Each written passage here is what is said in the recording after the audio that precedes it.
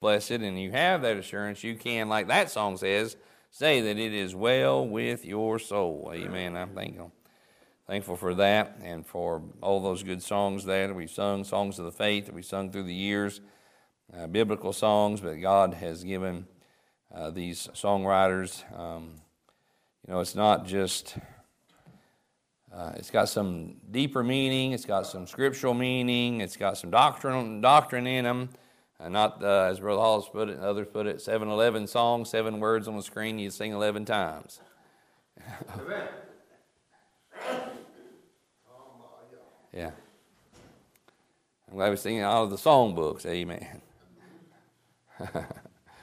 I'm glad we got some new ones coming, amen. Hallelujah. So, all right. Ephesians chapter 5. Actually, we're going to be in all kinds of Ephesians, but we're going to start in 5. I'm going to read the first 18, 18 verses. Nope, first 20 verses, 21 verses, there we go. I'm going to get on the wives and the husbands tonight, this morning. But it's in there, and there's some B's in there too in the chapter 6 as well. I'm not going to belabor that. Ephesians chapter 5, verse number 1. Be ye therefore followers of God as dear children, and walk in love as Christ also hath loved us, and hath given himself for us, an offering and a sacrifice to God for a sweet-smelling savor. But fornication and all uncleanness or covetousness, let it not be once named among you as becometh saints. Neither filthiness, nor foolish talking, nor jesting, which are not convenient, but rather giving of thanks. For this ye know, that no whoremonger, nor unclean person, nor covetous man, who is an idolater, hath any inheritance in the kingdom of Christ and of God. Let no man deceive you with vain words, for because of these things cometh the wrath of God upon the children of disobedience. Be not ye therefore partakers with them. For ye were sometimes darkness, but now are ye light in the Lord. Walk as children of light. For the fruit of the Spirit in all goodness and righteousness and truth, proving what is acceptable unto the Lord. And have no fellowship with the unfruitful works of darkness, but rather reprove them. For it is a shame even to speak of those things which are done of them in secret. But all things that are reproved are made manifest by the light, for whatsoever doth make manifest is light. Wherefore he saith, Awake thou that sleepest, and arise from the dead, and Christ shall give thee light. See then that ye walk circumspectly, not as fools, but as wise, redeeming the time, because the days are evil. Wherefore be ye not unwise, but understanding what the will of the Lord is. And be not drunk with wine, wherein is excess, but be filled with the Spirit, speaking to yourselves in psalms and hymns and spiritual songs, singing and making melody in your heart to the Lord, giving thanks always for all things unto God and the Father in the name of our Lord Jesus Christ, submitting yourselves one to another in the fear of God. Let's pray. Heavenly Father, I thank you and praise you, Lord, for those that are here.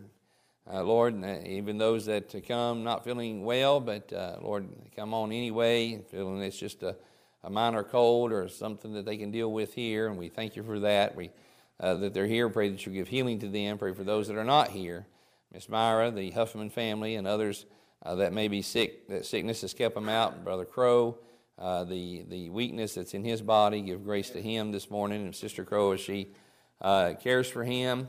I pray and ask that you would just lift them up and help them in these days. I pray, Lord, for the services this morning. Thank you, Lord, that Brother and Sister Hall were able to come. And as he's mentioned, Lord, pray that you'll continue to touch and give strength and help and grace to them in these days and the days to come. Pray, Lord, for my dad. Give him grace in this time of his life. And be with those that care for him. And I pray and ask that you will strengthen me and give me utterance, Lord, as we read here in this book, Lord, as Paul prayed for utterance. I pray that you give me utterance and boldness. And we pray and ask these things in Christ's name and for his sake. Amen and amen. All right, so again, I like a King. I'm sorry. I didn't mean to say King James Bible.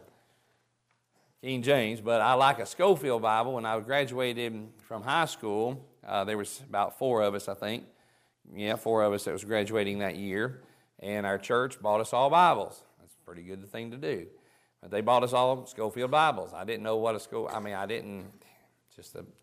it was a Bible. I mean, I didn't understand the Schofield study system or anything about Schofield. It's the first time I ever seen one, probably when they gave it to me for graduation. But through the years, one thing about the Schofield, whether I use my wide margin or whether I use this size or I've got a handy size or I've got a small New Testament, the way that the Schofield system is, and especially now that it's even out of copyright, they have put everything in, it's always going to be the same spot. So once you get used to a Bible that way, then it's easy to find things. I can't remember the reference, but I know it's in Ephesians on this side in this column about halfway down the page. And so I like that part about it, and one thing another, and I know Brother Hall through the years has used the Schofield Bible at times. He's used other Bibles too, and I've had other Bibles. But I like the Schofield for that reason. I know where things are. But I don't like Schofield Bibles, I pointed out to you before, because sometimes Mr. Schofield puts his little notes and separates up sentences. And people will read the verses without looking at the punctuation at the end. And that's a hobby horse of mine. And it's funny because it's all rubbed off on some of you, because I hear you teaching now, and you'll say, until the end of the sentence. I say, I know where you got that from. So anyway, but this is one of them. Verse number 18 and verse number 21. And Mr. Schofield has got like 2 different little things in there that a lot of times keeps people from reading it as a sentence. And too many times, because of the Schofield notes in his system there, they want to put 21 with verse 22, and a lot of people want to read it because of the division there. They want to read it to where the husbands and wives submit one to another. It doesn't say that. It says, wives submit to your husbands, verse 22. This is just on the side. But 21 is referring to each other as brothers and sisters in Christ, each other as the body, because it goes with 18, 19, and 20. Let's read that together, one sentence.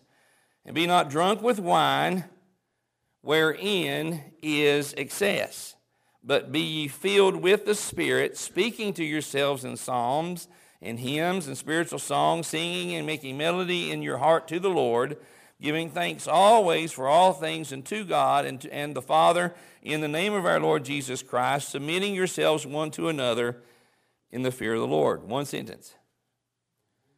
Keep them together. Even if you use a Schofield Bible. Keep them together. That's one sentence. And so as I was directed to this scripture and on about being filled with the Spirit, I went back to get the context, and I started in verse 1 of chapter 1, reading through Ephesians. And as I was reading down through there, just something that I just didn't pay attention to in the past when I've read it, but is you have to really kind of take give way to understanding on Paul is writing to the church at Ephesus, but as you read down through Ephesians, there's times that he is speaking collectively. He's speaking to the church as a whole. And then there's a transition where he's speaking to each individual members of the body.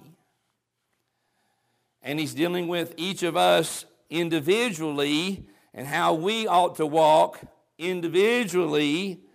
But then keep in mind that as an individual, you are a member of the whole body. And so as you read Ephesians in the future in your study, kind of have that mindset. Is what he's saying here talking about to the body as a whole, or talking about me as an individual? And then how I fit into the body, my member, whether you're a pinky or a thumb or a big toe, as a member of the body, where you fit in. But as he speaks to individuals, we can all take what the way he speaks and apply it, and hopefully learn and grow thereby. And I know Brother Hall's here, and you hear me reference him often. I sat under him for a long time. And I've already told you when I first moved and I know that Brother Shepherd also has gone through it, and I sat under Brother Shepherd when he went through it, went through Matthew chapter 5 and the Beatitudes. But it was not too long. I moved to Madisonville, Kentucky in October of 91.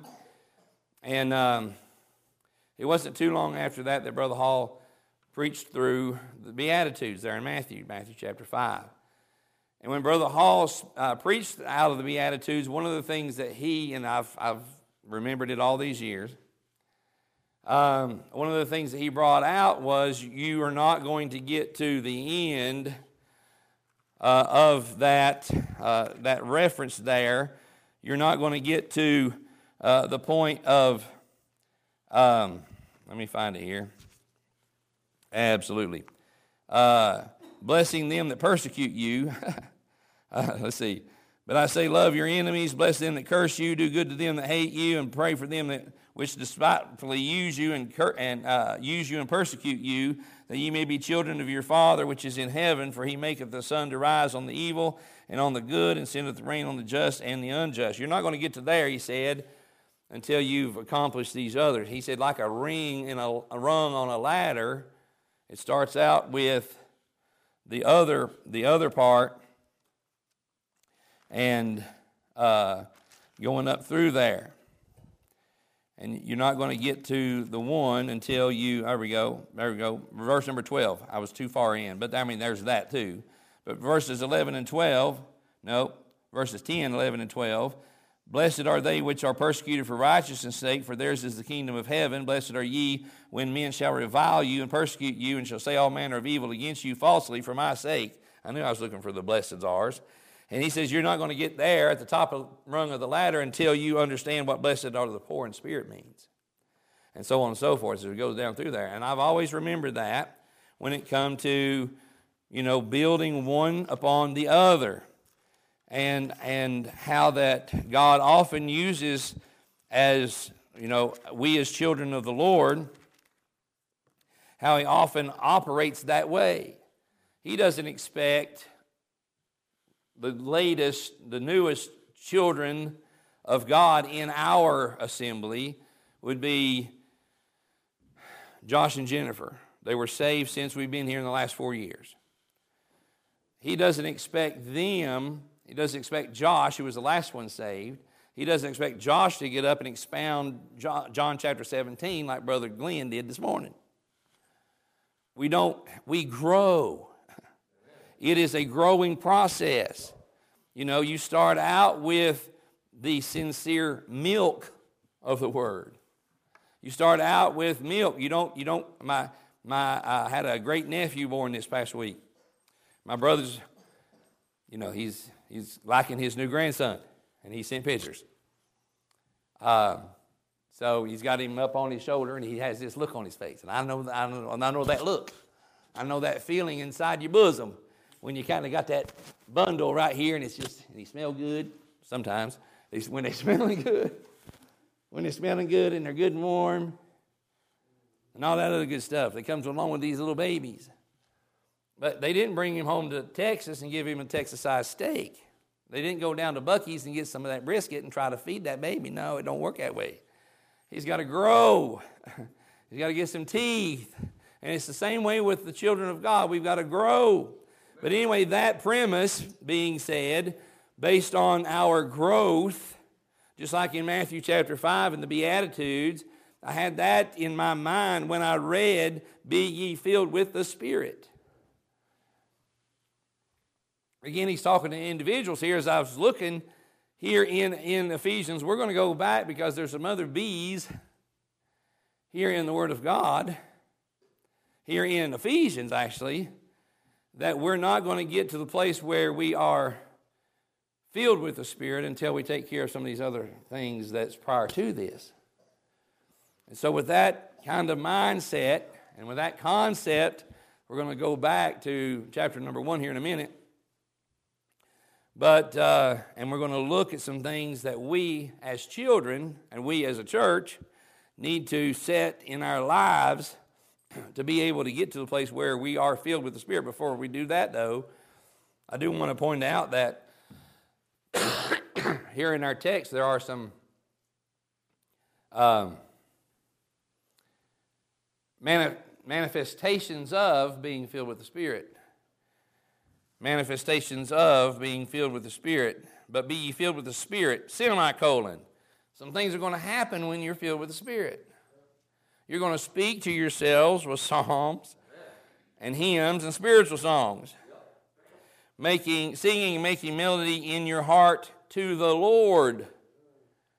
You're going to get away from, if you're filled with the Spirit, you're going to get away from those fleshly songs. Making melody in your heart, it should excite your heart before it excites your foot and your hips. Those kind of songs.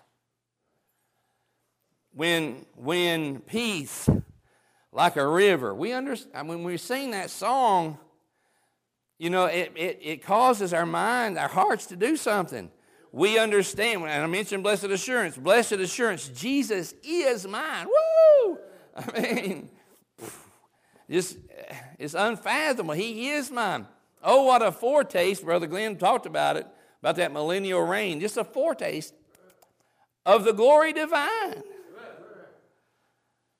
I don't understand the millennial reign. It says he's going to rule with the rod of iron, and I'm going to rule and reign with him, and you as a believer are going to rule and reign with him, and we're going to be priests. What? I mean, and kings, right? I don't understand it, but I'm up for it. I'm looking forward to it. I don't know how it's all going to happen in for 1,000 years. Because, 10, everything beyond that, 70 years is grace. And some are just beyond grace. Others are well beyond grace. But it's grace nonetheless. And 70 years in comparison to 1,000 years, wow. And then eternity happens after that. Wow, what a blessing. When time shall be no more. I don't understand it all, but I'm up for it. And I'm glad I'm going to be part of it, hallelujah, as a child of God. But again, being filled with the Spirit will cause you to sing the right song. And then being filled with the Spirit will cause you to give thanks. Because after in your heart to the Lord, another semicolon, giving thanks always for all things unto God and the Father in the name of our Lord Jesus Christ.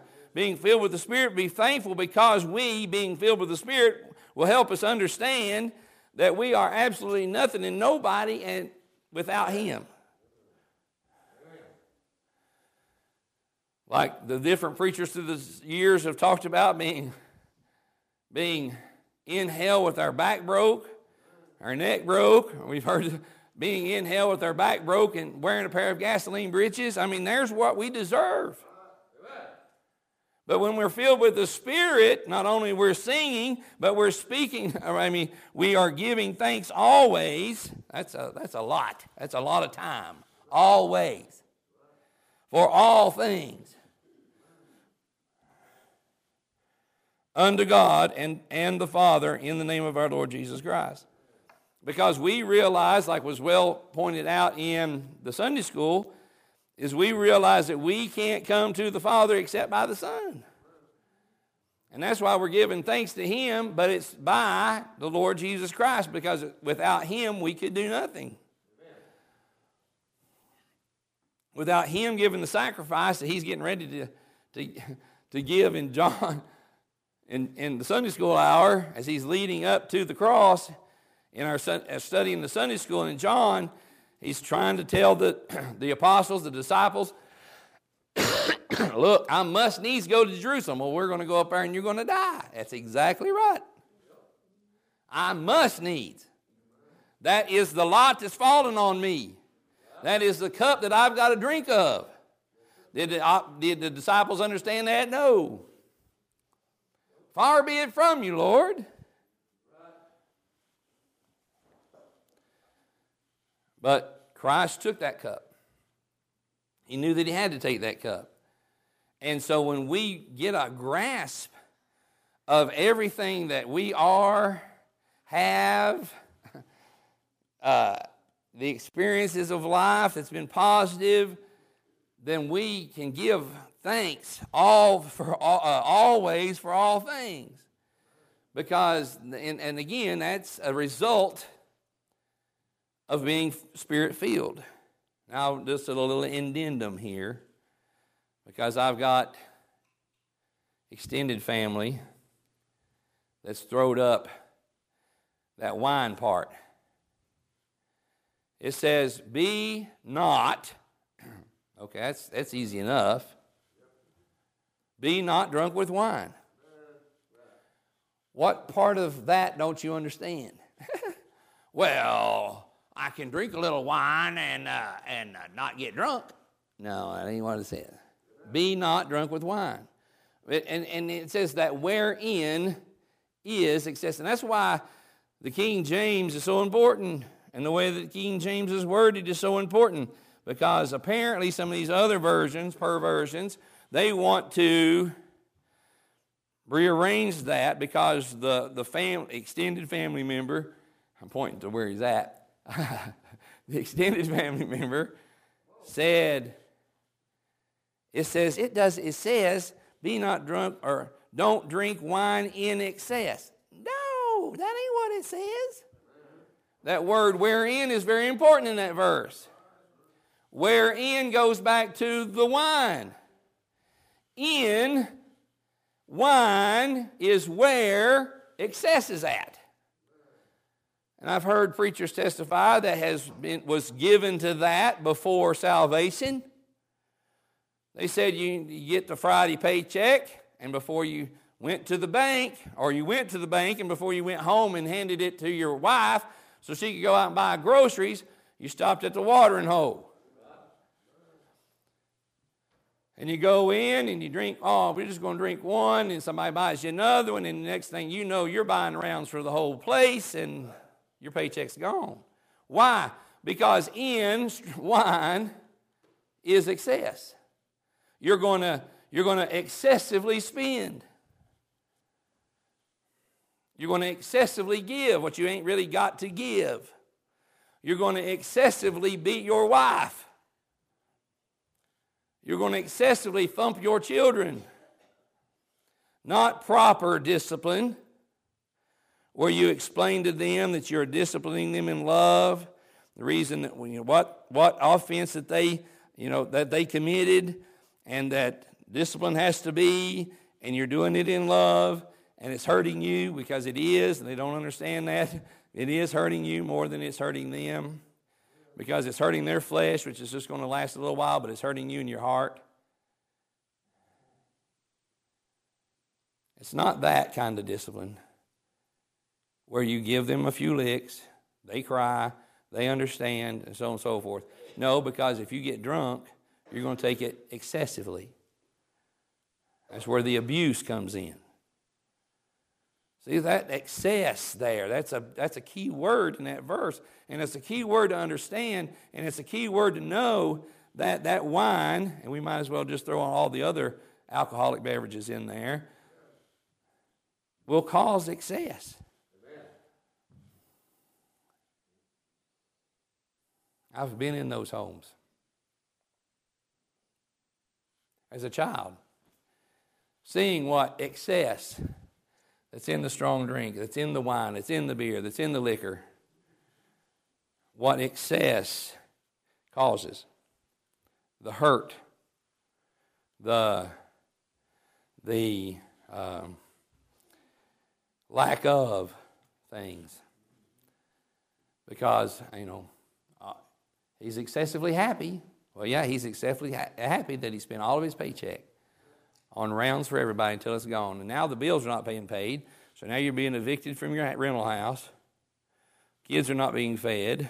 Kids are not being clothed. That's what that stuff does. And again, that's a little side message. But we're to be filled with the Spirit. And again, that it says be. I looked at the word be. Be, as far as a part of speech goes, is a intransitive verb, which means that it doesn't require a direct object. Yeah, oh, that's what it is. Y'all for them. Okay, that makes sense now. All right. Well, I heard it last night going, what is that? All right. So be an intransitive verb. It doesn't have a direct object. And he goes on, in one of the things, of course, the past participle is being, and the present participle is being, and the past participle is being. So be, being, being. But the sense is to stand, to remain or be fixed, hence continue. And the first definition over a long period in Webster's was to be fixed, to exist, to have a real state or existence for a longer or shorter time. And he gives the reference in Philippians 2, let this mind be in you, which was in Christ Jesus. To be fixed, our mind, to have a real state or existence in. Again, going back to a stand or to remain fixed or to continue in. Now let's put that back in to be filled. He says be filled. So in that sense, the word be, because of the word be, is to continue, to be fixed in, to all the time be filled with. Are we there? No. I dare say we're not. We're all the time indwelled by the Holy Spirit of God, thank God, for that gift. But apparently, we're not all the time filled with the Spirit of God like we should be, because otherwise Paul wouldn't be writing that to the Ephesian church. He's telling the church, or he's telling the individuals in the church, be filled with the Spirit. Be ye filled with the Spirit of God. Be filled with the Spirit. So again, to be fixed, to continue in, to have that real state of existence in the Spirit, be filled with the Spirit, which would cause a lot of things. It would cause and we're going to see this, it's going to cause our walk to be right, our light to be right, all these things to be right. Because when we are filled, not indwelled with, but when we are filled with the Spirit, then there's going to be some manifestations that will come out of us that will be spiritual, that will be Christ-like, that will manifest, hey, there's something different about that person. He walks different. He talks different.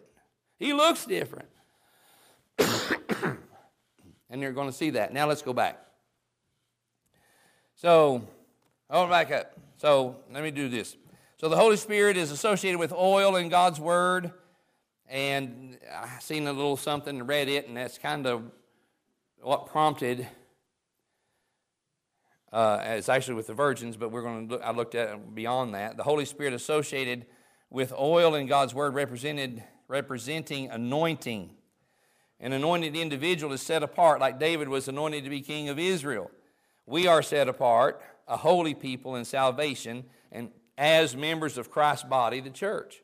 We're set apart. So, like that anointing oil and having the Spirit of God in us, anointed, we're set apart. They should see something different in us. Why? Because we're filled with the Spirit. And then I've got, for reference sake, 1 Corinthians 12, 8 through 11.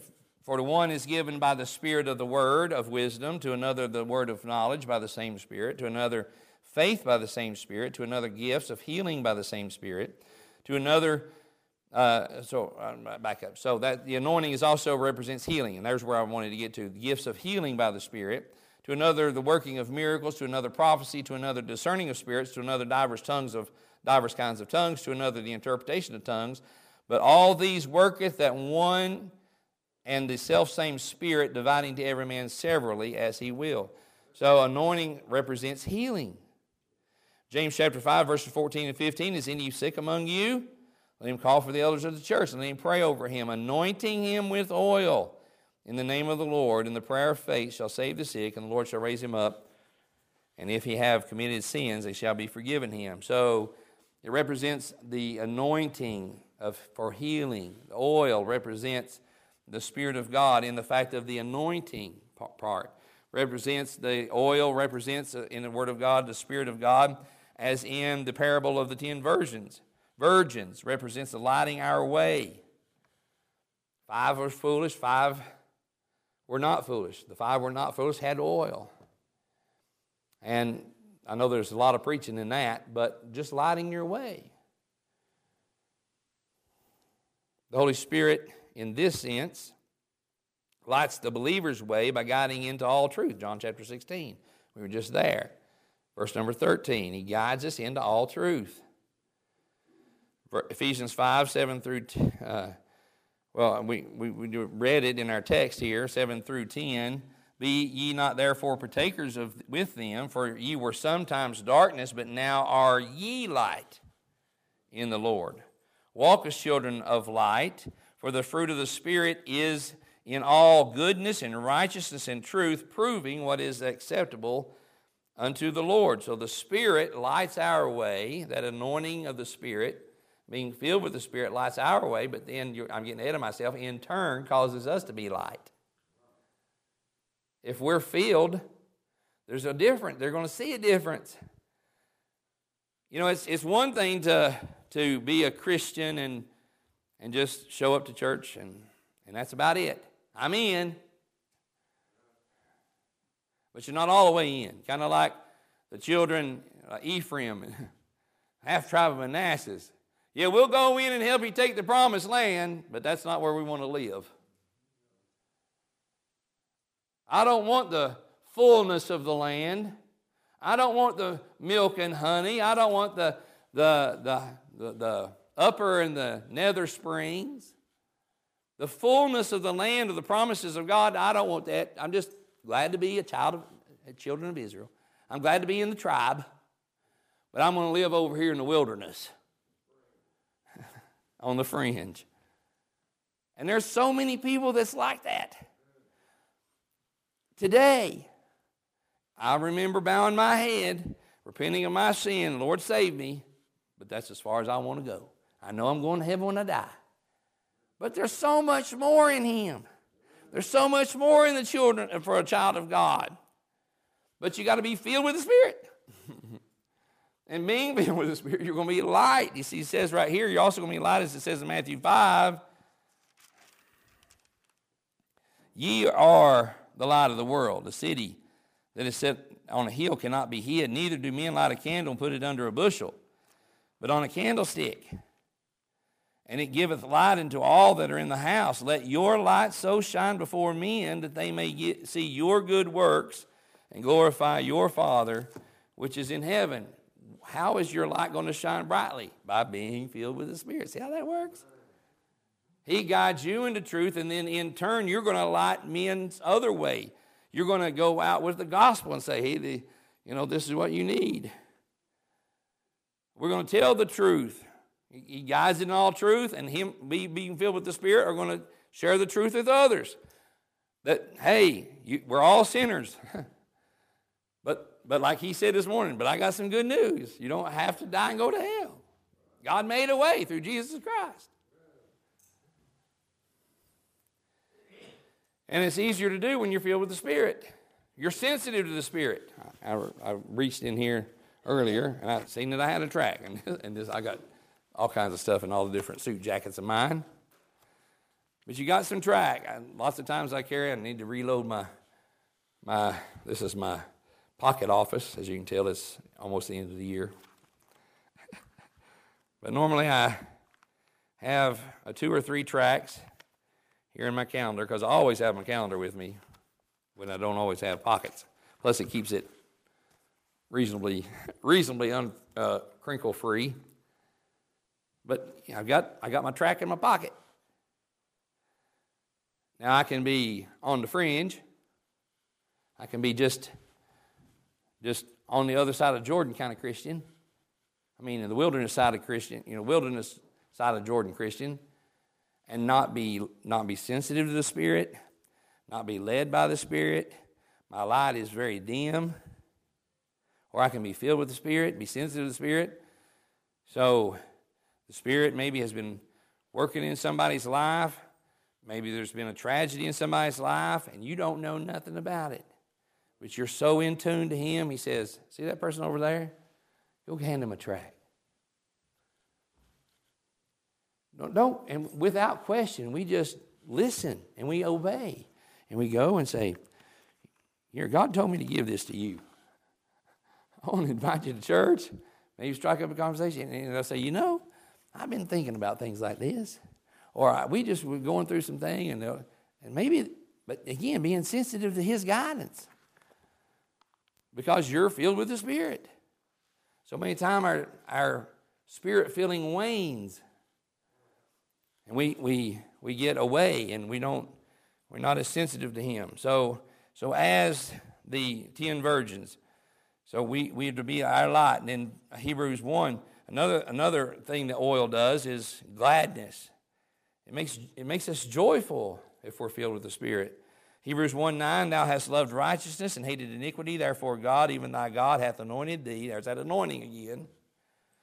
It speaks of the Spirit. Even thy God hath anointed thee with the oil of gladness above all fellows. There's just something about our demeanor when we're filled with the Spirit that's different. Sad sack. I know there's a cartoon about that. And there's just people that I work with even that just, I don't think that they've got a good word to say about anything. Ever. And they're so hard to be around. Whew. They're so hard to be around. But we should be different. In fact, when we're in amongst them, they, not walking in and holding the King James Bible under their nose throughout your day because you're working a secular job. You've got to do your secular job. But just being there and being the light and being glad, being filled with the Spirit, they will see something in you that when something happens, they're going to come to you and say, will you pray for me? Why do they do that to you and not the rest of the people in the office? Because they see something in you, because you're filled with the Spirit. That's you. So Ephesians chapter 1, if you'll turn back there, we're going to look at these other B's. We're not going to get to be filled with the Spirit until we have some of these other B's here in Ephesians. And again, that is a state. That is, to be or not to be. That is the question, right? A state of being, to be fixed. As what was where's my definition? There we go. To stand, to remain, or be fixed, hence to continue. Hebrews 1, verse number 4. Let me see here, make sure that I'm reading the sentence. Verse number 3, blessed be the God and Father of our Lord Jesus Christ, who hath blessed us with all spiritual blessings in heavenly places in Christ, according as He hath chosen us in Him before the foundation of the world, that we should be. What should we be? Holy and without blame before Him in love, having predestinated us unto the adoption of children by Jesus Christ to Himself, according to the good will of His pleasure. He says right there, we should be holy. He has chosen us. There's an anointing. Just like David. Jesse, you have any other sons? Before that, surely he's the anointed one. Look at him, his stature. He's a man's man. And I'm paraphrasing there. But we look on the outward, and that wasn't who God chose. And he went through all the sons of Jesse, and he says, Jesse, you got any more? He said, my youngest is out keeping the sheep. bring him. When he comes in, he looks at him, it's like, ruddy, young. And God said, that's the one. And we is it Ezekiel? We could go back to Ezekiel, I believe it is, when they found Israel as an infant that was just birthed with a navel still attached, cast aside, polluted in their own blood. That's what we need to see ourselves as a sinner. And like that text of Scripture, what Christ or God done for Israel, who picked them up, swaddled them, cleaned them up, decked them out, and made Israel what God made Israel, what he done for us in salvation. And what he's saying there is exactly that. You know, he said, blessed be the God of our Father, the God and Father of our Lord Jesus Christ, who hath blessed us with all spiritual blessings in heavenly places. We need to see ourselves and just remember back when he said, such were some of you, but now you're washed. We had to be washed too. We had to be washed in the blood of Jesus Christ in heaven. But before that, we, like Israel, were polluted. But when we get saved, oftentimes we don't understand the fullness of what God saved us from. And the dirtiness and the awfulness of sin. And then he's talking to the Ephesian church and said, look, you need to pay attention here. If you can bless the God and the Father of our Lord Jesus Christ, who has blessed us with all spiritual blessings in heavenly places in Christ, according as he has chosen us, anointing us, chosen us in him before the foundation of the world, he knew that we would be saved. He knew that we were one of those that God had given Christ, if you're saved today. Yes. And when you get that realization that he sent people your way, he with a gospel message at the right time, and then the Holy Spirit dealt with you, when you get a hold of that, all that he done prior to your salvation, when you get saved and you see all that, then you know that we should be holy. When we understand that, we should be holy and without blame before him in love. You're not going to be filled. The Spirit of God is indwelling you, but you're not going to be filled with the Spirit of God if you're unholy. Amen.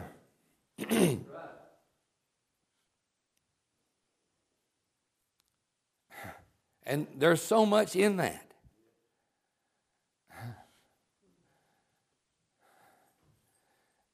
We read it in our studies. In Peter, be ye holy, for I am holy. Peter, 1 Peter 1, wherefore gird up the loins of your mind, be sober, and hope to the end for the grace that is to be brought unto you at the revelation of Jesus Christ as obedient children, not fashioning yourselves according to the former lust, in your ignorance. Look, you've been changed. Don't fashion yourself the way you used to be. He's got something planned. He wants something better for you. But as he which is called you is holy, so be ye holy in all manner of conversation, because it is written, be ye holy, for I am holy. Because he is holy, I'm to be holy, because the Holy Spirit indwells me, and I'm commanded to be filled with his Spirit. Then I need to be holy to be filled. Because there's other texts of Scripture talking about grieving the Holy Spirit, which indwells me, and quenching the Holy Spirit, which indwells me. And one of the very first things that will grieve or quench the Holy Spirit is for me to be unholy.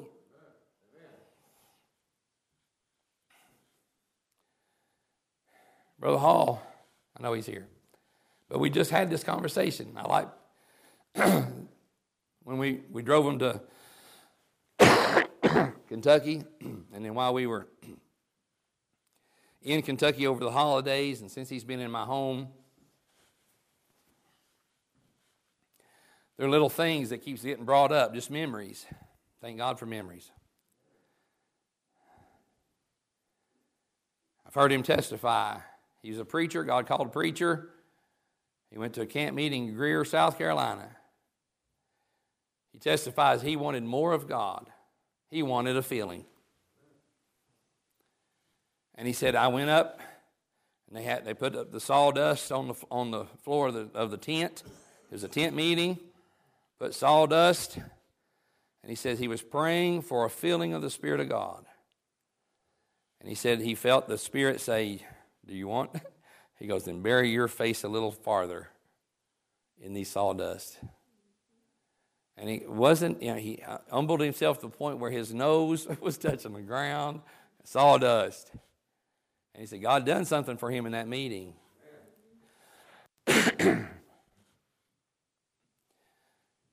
Is it some supernatural? I think that we've got the formula right here.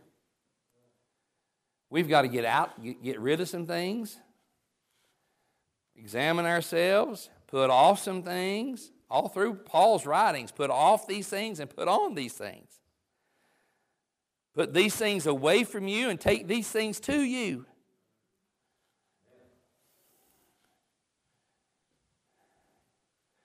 Ephesians 5, verse 7. Let's just read on. Verse number 5. Having predestinated us into the adoption of children by Christ Jesus to himself according to the good pleasure of his will, to the praise of the glory of his grace wherein he hath made us accepted in the beloved, in whom, Jesus Christ, in whom we have redemption through his blood. Am I in the right place? Let me see here. Oh, yeah. There we go. 5, 7. All right. In whom we have redemption through his blood, the forgiveness of sins according to the riches of his grace. Oh, there's where I'm wrong. Okay, back up. Yeah, there's where I'm wrong. Let me just finish reading this. Wherein he hath abounded toward us in all wisdom and prudence, having made known unto us the mystery of his will, according to his good pleasure, which he hath purposed in himself, that in the dispensation of the fullness of times he might gather together in one all things in Christ, both which are in heaven and which are on the earth, even in him, in whom also we have obtained an inheritance, being predestinated according to the purpose of him who worketh all things after the counsel of his own will, that we should, here it is, be, all that ahead of us, that we should be to the praise of his glory who first trusted in Christ. Now, there's a whole lot there before verse number 12. I mean, and we need to get a hold of that. He abounded toward us in all wisdom and prudence. He made known to us the mystery of his will according to his good pleasure, which he hath purposed in himself. All right? Let's see here. And then verse number 11, in whom also we have obtained an inheritance, being predestinated according to the purpose of him who worketh all things after the counsel of his will, that we should be to the praise of his glory. Now, that we be to the praise of his glory was an odd phrase, and I looked at a commentator on it. John Gill said, and he gives two different versions. You can pick one. All right, John Gill says, and I appreciate it just happened what Brother Glenn said about the whole Calvinist, and I'm not belaboring that because he done dealt with it and he did a good job. But John Gill says, because he already mentioned predestination there, John Gill said that we should be to the praise of his glory. This is the end of predestination to the inheritance. And the sense is either, so there's two versions here, either that the praise of the glory of God in his grace and goodness might be discovered and made known unto his saints as it is displayed in election, redemption, justification, pardon, adoption, regeneration, and eternal salvation. So in other words, when we, his saints, can get a hold of all that he's done for us, that it might be discovered and made known to the saints all that he's done for us. to the praise of His glory. Or, the other side of it, or that they should praise and glorify Him on account of these things, by ascribing all to His grace and nothing to themselves, by giving Him thanks for all His benefits, by ordering their conversations aright as become the gospel, and by doing all things with a view to His glory. Either way, Paul himself had to understand these things. He said that let me hear. I got it right here somewhere. Where is it? All right. Paul said in 1 Corinthians 15, verse 9, "For I am the least of the apostles. I am not meet to be called an apostle, because I persecuted the church of God. But by the grace of God I am what I am, and His grace was bestowed upon me, was not in vain, but I labored more abundantly than they all, yet not I, but the grace of God which was with me." So oftentimes, just like that, that we should be to the praise of His glory, we're going to have to realize some things. Paul did. He said, "I am the least among all brethren." He also said he was the chief of sinners. And 1 Timothy 1:15, "This is a faithful saying, worthy of all acceptation, that Christ Jesus came into the world to save sinners, of whom I am chief." Paul felt that way about himself. But Paul had a pedigree. We dealt with that in the past. Paul had the pedigree that he could glory in. But he said, "No, I'm a chief of sinners, and I am the least among the brethren.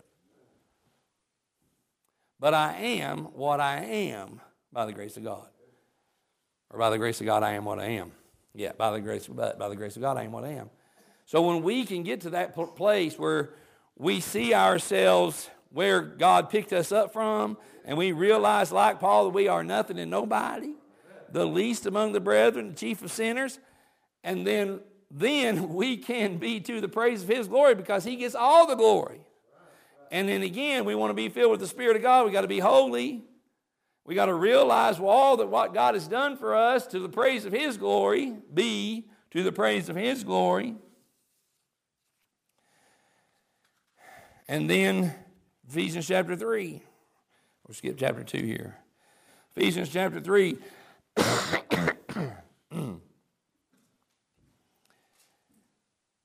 And, wow, these sentences here. All right, verse number 1.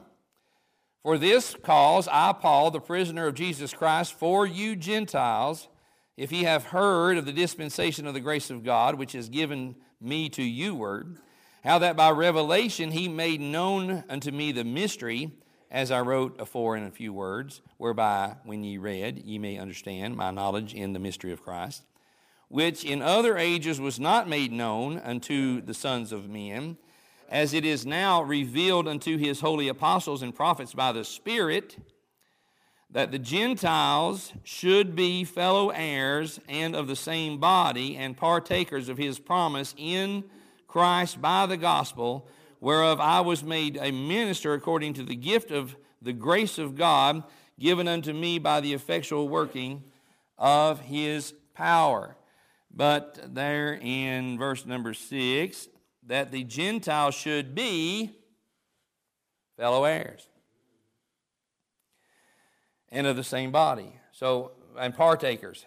So fellow heirs and of the same body, partakers. And of the same bodies in a little phrase by itself. But we should be fellow heirs and partakers of what? Of the promise in Christ by the gospel, of His promise. Again, a lot of it is understanding, again, who he's talking to. I think this is the church and all that he dealt with in Galatians about the whole Jewish thing and the circumcision thing. And Paul, he's writing to the Gentiles, and he's saying, look, you can be partakers of this. You're an heir. You're a fellow heir. And again, that should be to the praise of His glory. Going back to the last one, we should be understanding that we're an heir of God, and a joint heir with Jesus Christ in Romans chapter 8.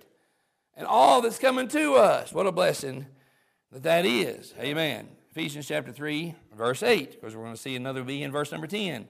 Unto me, who am less than the least of all saints, is given this grace, that I should preach among the Gentiles the unsearchable riches of Christ, and to make all men see what is the fellowship of the mystery which from the beginning of the world hath been hid in God, who created all things by Jesus Christ, to the intent that now unto the principalities and powers in heavenly places might be known by the church the manifold wisdom of God, according to the eternal purpose which he purposed in Christ Jesus our Lord, in whom we have boldness and access with confidence by the faith of him. So we're to know some things.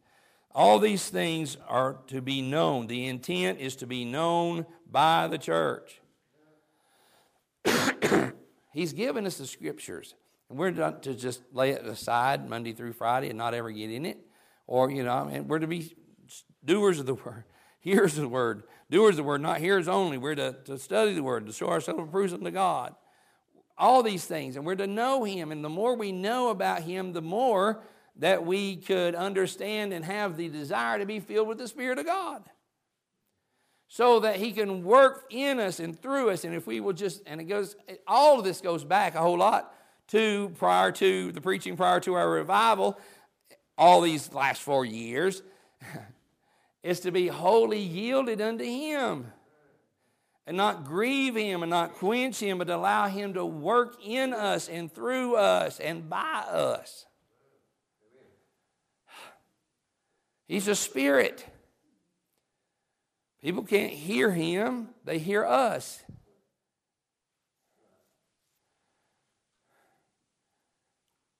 The Spirit uses our feet. The Spirit uses our hands to do the work. Verse number 5, he gave some apostles for the work of the ministry, all that stuff. We're going to see it. But the Spirit works in us and out of us. We talk about the Spirit of God being in our church services. I've heard we got to come in not grieving and not quenching, but to allow him to flow through us in our services. Verse number 14. Let's jump over there. For this cause I bow my knees unto the Father of our Lord Jesus Christ, of whom the whole family in heaven and earth is named, that he should grant you, according to the riches of his glory, to be strengthened with might by his Spirit in the inner man. And if we're strengthened by his Spirit, we're to be strengthened.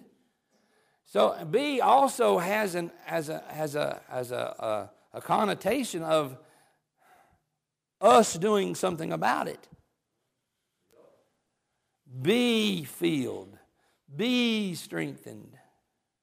Be holy. Well, who's working in being all that? We are.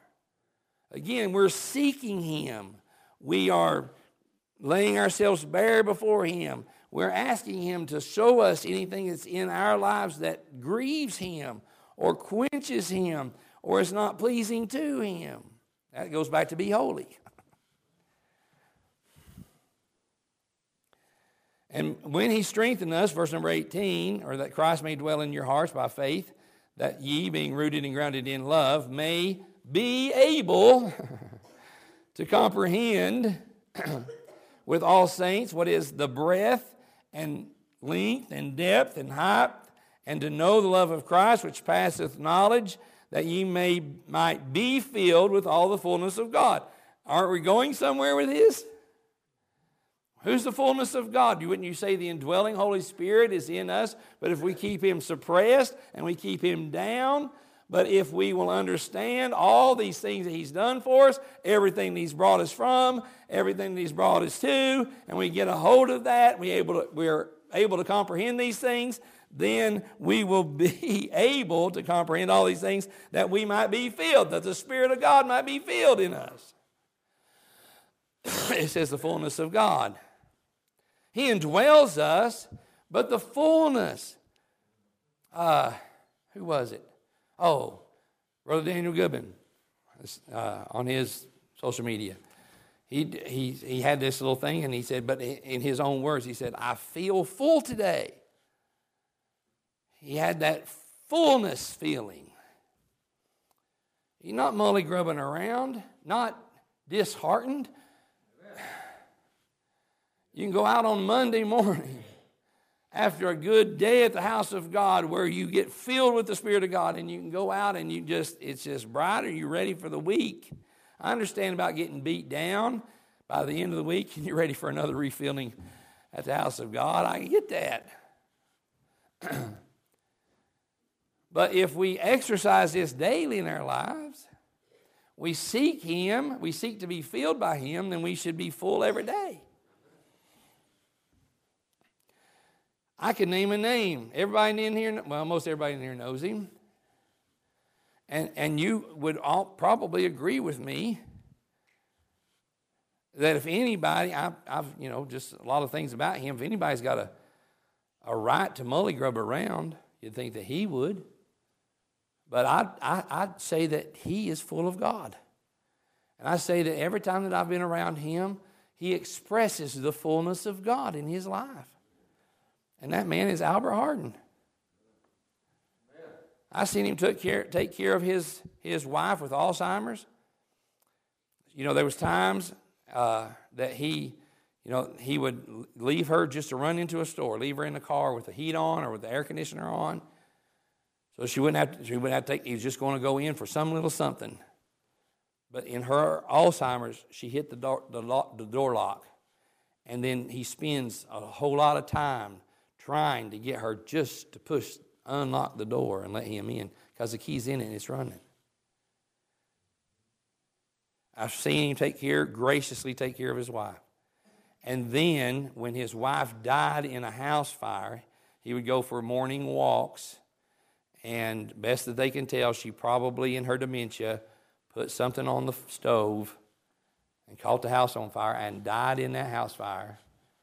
I seen the little local news clip of this house fire and this woman that passed away. This is, former Pastor Albert Hardin. They interviewed him, and he was gracious in his interview. He gave God the glory in it all. And there was another part of the little edited video that they done. Had a little creek run down by his house. He was down there by the creek. After losing his wife in the fire hours earlier, he was down by the creek on his knees praying on that video. And then he's the age that he is now, and if somebody will take him, he goes.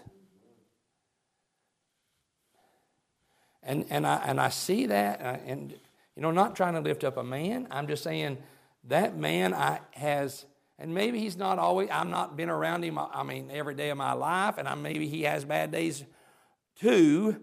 But every time I've been around him, he just seems to personify this. What I'm thinking that this morning, a fullness of God.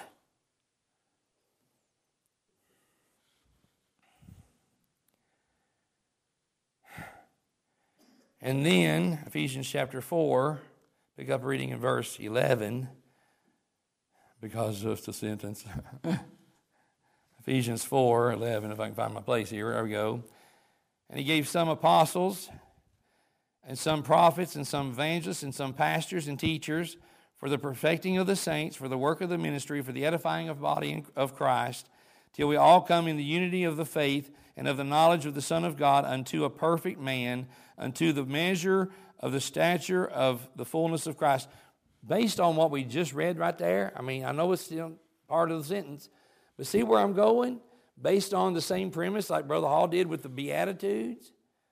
It's a building. We can't get to be filled with the Spirit until we have these things. We've got to recognize where we're from. We've got to be holy. We've got to understand these things. For the perfecting of the saints, He puts these things in here till we all come to the unity of the faith and the knowledge of the Son of God, unto a perfect man, and that's been told a mature, a perfect man, unto the measure of the stature of the fullness of Christ. We're going to be Christ-like in our lives. That we henceforth be no more children, tossed to and fro and carried about with every wind of doctrine by the sleight of men, and the cunning craftiness whereby they lie in wait to deceive, but speaking the truth in love, may grow up into him in all things, which is the head, even Christ, from whom the whole body fitly joined together and compacted by that which every joint supplieth, according to the effectual working in the measure of every part, maketh the increase of the body unto the edifying of itself in love. Whew. Speaking to the church there. But going back to verse number 14, that we may be strengthened. Again, back up. Verse 14 of chapter 4. Be no more tossed, and then I've jumped over to carried. Tossed to and fro and carried about. That's talking about maturity. You don't start out that way, but he has a desire to you to get there. That's why we need to protect our young saints. And that's why the devil will send the Jehovah's Witness or the Mormons by their house right after they get saved. Can we come in to you and have a Bible study? Because the devil knows that they're brand spanking new in the Lord. They don't know the Word of God yet. They've not matured in that.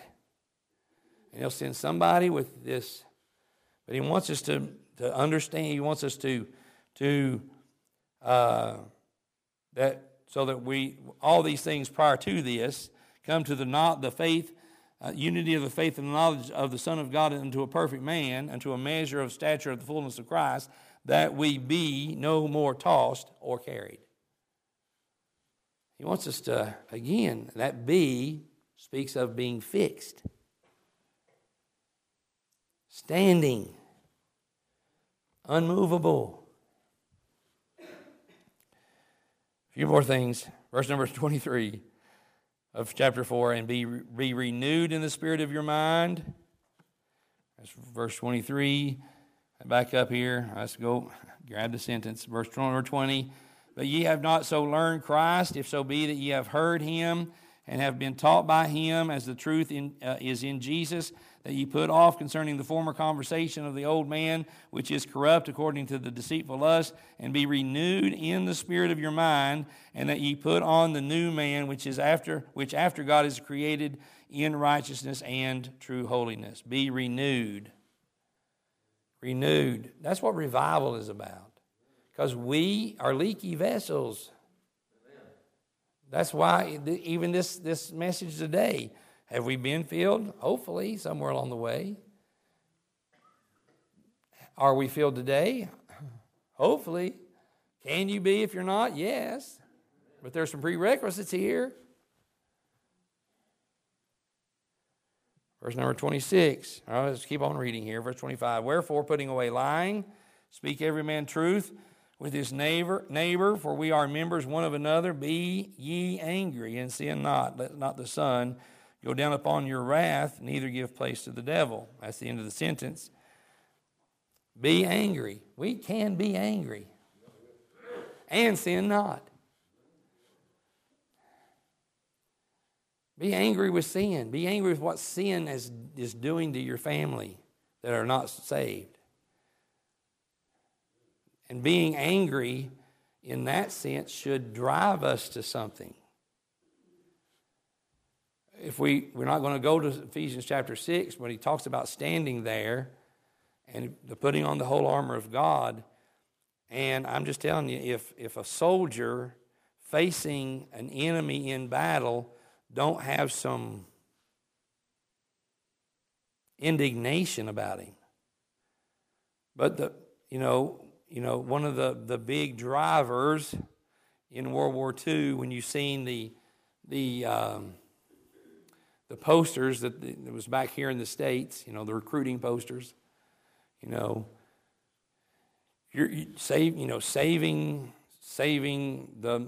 the homeland, saving America. Don't and all the what's the word I'm looking for? Propaganda cartoons. Even then, about it was just trying to give the soldier something to fight about. They didn't want Hitler and his doctrine here in America. They didn't want communism, neo-fascism, and all the other isms communism, socialism, fascism come to the States. It come internally. It's here now. But they didn't want it back then, and they had some indignation, some righteous indignation, angry and sin not righteous indignation about them when they faced the enemy. You can just nonchalantly walk into a battlefield without any get up and gusto facing the enemy, and you're going to die. If you've got some determination about you, some indignation that's driving your determination, then hopefully you get the upper hand. So be angry. Be angry at sin. Be angry at the penalty of sin. Be angry at the wages of sin. Be angry at the consequences of sin in your children. And what's that going to do? It's going to cause you to get down on your knees and go to the throne of grace on your children's behalf.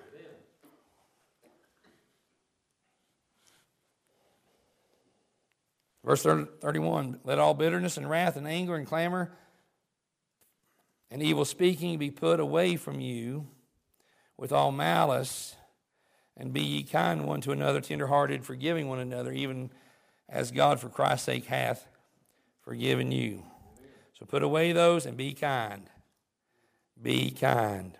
Ephesians 5:1, be ye followers of God as dear children. Ephesians 5:7, be not therefore partakers with them. Who are we talking about? Ephesians 5:6, let no man deceive you with vain words, for because of these things cometh the wrath of God upon the children of disobedience. Be not therefore partakers with them. So be not partakers with children of disobedience. Ephesians 5:17, wherefore be ye not unwise, but understanding what the will of the Lord is. So I put be, understanding.